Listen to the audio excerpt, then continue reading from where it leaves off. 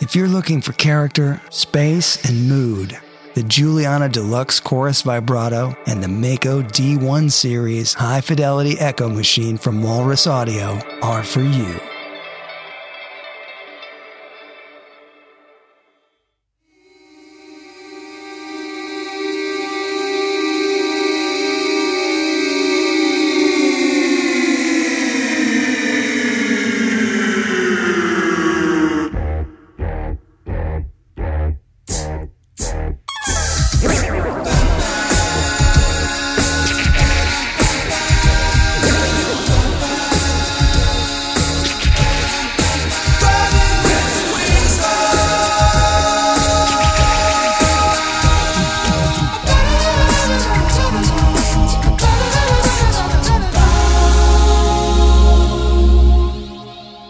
He does this thing where he's got a behind the nut style tapping lick. And what he would do was, instead of playing an open string, he started doing the tapping. He explained it as being able to see a way to have like a moving capo. Right, because he was saying, yeah, we did that thing. He would like move it so he could use the open strings and push them around. Right. And so there's one of these licks that happens at the end of the solo, but you hear Dave kind of sneak in with a little vocal.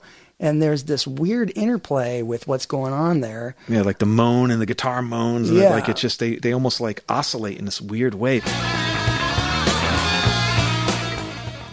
It's just crazy. You know what I mean? Like it's there's so good. Right? You know, it's like. But that one lick that I'm talking about, he used to do it a lot live. So his left hand would be playing on the neck, but then his right hand would go behind his left hand to hold down a note on a string while he did a pull off. Right. I'll show you where that lick is. Right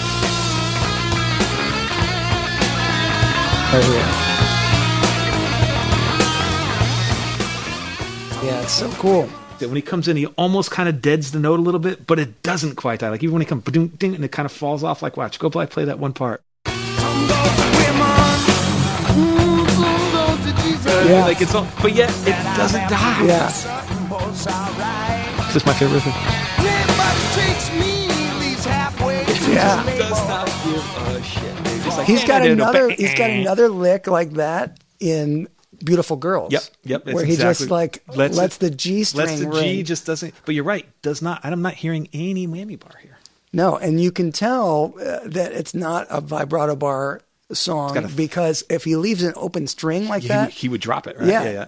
And so the crazy part is, you're right. It's that thicker sound, and also when you really listen to it, it's funny. Like I have a tendency, and because it came from almost like when I would do a bunch of sessions. Like whenever you start stacking a lot of tracks, there's always something or somebody that's out of tune. So basically, you have to kind of compensate, even if you're in tune. Even if like the worst is when the bass is out of tune. So I kind of developed almost like that kind of vibrato, a little bit of a swimmy thing, because I figured, hey, if I bend it a little bit, at least it goes more chorusing versus rubbing out of tune. So the problem is when you develop that style, when you go to hit your chords, you naturally kind of always vibrato a chord. When you listen to this, he just bangs the chords and leaves them there. Like I'd be nervous for him to be out of tune. Yeah. But he does not. He is not challenged by this fact. He's just and that open string ringing out part. You know, it occurred to me that at some point back before he had a Floyd, he would use an open string as a checkpoint. Right. Because if he could let it ring out, he could know, okay, that needs to be fixed. I need to either pull it sharp so it will go back in tune. You know how that little pulling the trick on the G string? It's always the G string was always the catch. And so sometimes he would just let a G string ring out or an open string ring out so he could have a reference point to see what was going on. And in this case, you know, just leave it's like I would be like, oh, he doesn't even bend the neck, nothing, just lets it rip, you know. So and it's funny because sometimes some of the notes that are the most impressive from some guitar players have no vibrato. I know, and the weird part is I default to vibratoing. Yeah, and it's on like, every note. Right, exactly. Yeah. And then I'm like, what do I sound like? I'm like the Ethel Merman of guitar. Like, this is crazy. Yeah, I find that even in my dad's playing, there'll be times when he plays something and I'll listen back and I'll go, he's not vibratoing any of these notes. Any of it, right? He's just banging it out, meat and potato style, and it's the best ever. And I don't get that. Like it's funny. It's one of those, the more you learn, the less you know type scenario, you know? Yeah. And sometimes your perception of it can be totally off, because in your mind it's like, this is the most distorted, greatest sound. And then you listen back and it's like, that's way cleaner than I recall. AC/DC. Like you go back and you listen to that, you're like, what? You know, and it's, you know, and that's why they punch. But we also have to give a shout out coming up for this solo. I love that they do like part 1 solo, part 2 solo. That's pretty cool. But then once again, they sonically, he's going to, not only is he going to just throw a second solo in a break. Like, so think about how, if you really look at the song, you've got this kind of like, starts off with this one bluesy jam, then it kicks into like this mean gritty thing. Then they do the 1 solo. Now they're going to give you a break, which is going to highlight a second solo. And then what they do on top of it, just to put the cherry on top, is listen to when he kicks that delay on. Yep. Just during that one part, you're like, he just brought a depth to it. So it's like he's just working all these different angles without even, like, you're getting rope-a-doped without even realizing it. You're just like, this is awesome, you know? Well, the next song is totally out of character for Van Halen. There's nothing else that really sounds like this. And from what I have been able to do some research on, the raining that you hear in the background was recorded outside at the studio, so they threw it in the background of this. But they also had a guest vocalist do some harmonies on here, which leads to another story, which we'll probably end up having to discuss, because it's a singer that Ted Templeman was working with, which was Nicolette Larson. So on Could This Be Magic, this is definitely a strange song for Van Halen. And I bet one of the things that's overlooked here is, I'm pretty sure it's a live take of the acoustic stuff, with and Roth Dave playing is, the other, right, and the Dave open plays tune, right? good. That's what I'm thinking. Like, here's the deal: he plays guitar in Ice Cream Man, right? That is Dave playing the acoustic on that, right? Yeah. He's really good at that. Like, he's totally locked in. I went and saw him live. He was not locked in. It was definitely looser, you know? This is the first time that we're hearing Ed play slide guitar on a record, and he's playing it on steel string acoustic.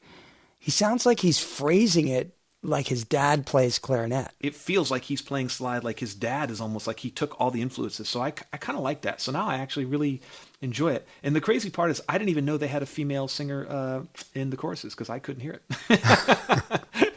How's that for you? Well, it's interesting. I didn't really pay attention before that it was raining in the song. I didn't think I caught that either. What's cool here is this is almost like a Lennon and McCartney thing. It feels to me like the way those two were this dynamic duo in the recording studio making Beatles records. Here's Dave counting off. And he's like, you ready? Yeah. And he counts it off. And it's like, you feel like, okay, this is when they were working well together and they were enjoying this time. And it's the Wonder Twin powers activate form of super rock duo, you know? And the crazy part is, like, once again, you get older and you just see life differently. But, like, you would love to be able to give them the foresight to say, hey, listen, you guys have a chemistry. It is what it is, you know, and work together, because it's literally lightning in a bottle. You're totally right. This song definitely, like, you good? I'm good. All right, let's do this. Boom. And you see them at their superpowers, the heights, you know what I mean? Yeah. I don't know if the vocal is live, but that would be even more impressive if Dave's singing. If it is, then he got a bum rap all these years, you know, because everybody always been harsh on him. Yeah. Running with the Dweezil is found exclusively at dweezilzappa.com, a Reward Music powered artist site.